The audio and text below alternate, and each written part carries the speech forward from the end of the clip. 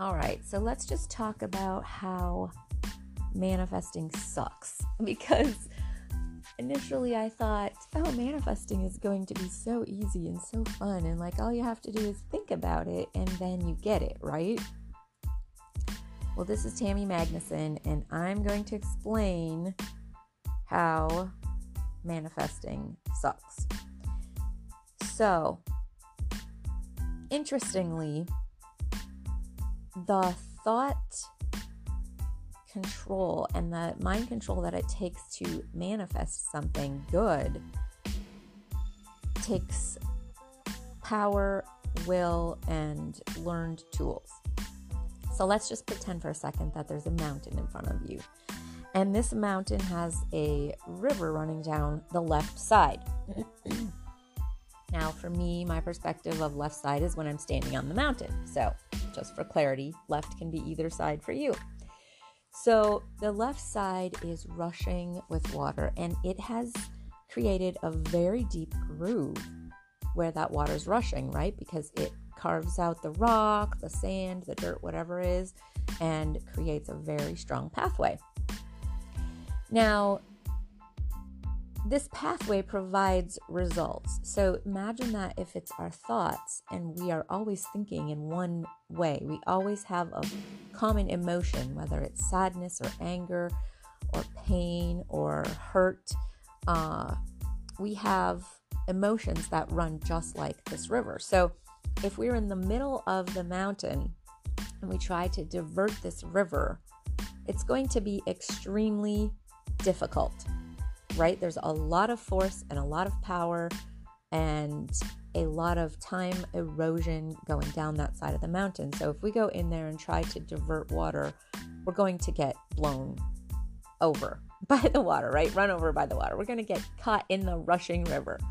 So in the middle of your emotion, if you're at the top of the mountain and your emotion is just starting, or even if you can back up on that mountain and grab some of that water before it gets to the peak and the rush of going down the mountain, that's when it's easier, right? I think what a lot of us do for manifesting or thinking that we need to control our emotions, it's actually when the emotion's already rushing down the river. It's too strong. So we need to understand we need to notice the starting point. Get back on that mountain to a point where the river isn't so strong and forceful, where the emotions aren't so strong and forceful, and start diverting that water to the right side of the mountain so it can start to create a really strong pathway going the direction we want. So how does emotion influence manifesting? Is that when we are in a negative emotion, we cannot see anything outside of that, right? It actually shuts down our thinking brain, doesn't allow our body to function in the way that it can when it is calm, thoughtful, and capable. So when I first heard about manifesting, I thought, well, this is easy. I just think about $1 million and $1 million appears, or I just think about my perfect husband and my perfect husband appears. If I think about it enough, if I create enough affirmations around that, if I live incongruent with it. But the part that wasn't explained in manifesting that I have found is that you have to have the emotion. You have to feel that power of being that person, being who I want to be. So if I'm angry frequently and I get caught in that angry emotion, how do I be attracting customers? How do I be loving? How do I be important to my family or my friends? So I need to start back on the mountain far enough where I can start diverting water, practicing this new pathway of love, kindness, prosperity, joy. Practice peace. Start diverting the water all the way back the mountain where it's a gentle stream, and practice that. And that's why I say manifesting sucks, because it actually takes a lot of practice.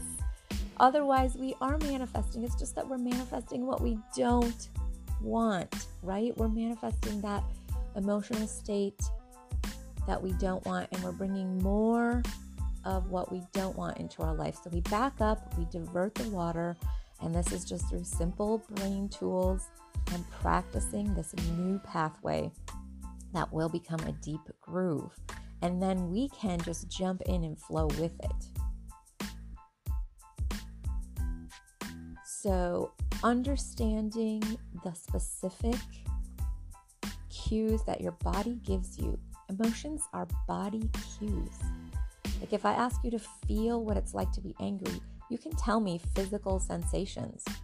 If I ask you to feel what it's like to be loved, you will tell me physical sensations. You will give me memories. You will give me what you see, what you hear, what you felt, what you feel. And that is a physical sensation. So once that negative physical sensation, we'll call it negative because it's going down the left side of the mountain, the pathway you actually don't want to go. And those sensations start at the top of the mountain. When you grab them, get a hold of them and notice them before they start gushing down that left side of the mountain, then you have a little more control. When you practice way back up the mountain, diverting water, when you practice that emotion going down the right side of the mountain to love and peace and joy and happiness and kindness and positive fruits, positive benefits, then you create that pathway so it is even more easy to divert your emotions and just ride the flow. Ride the flow into manifesting fulfillment.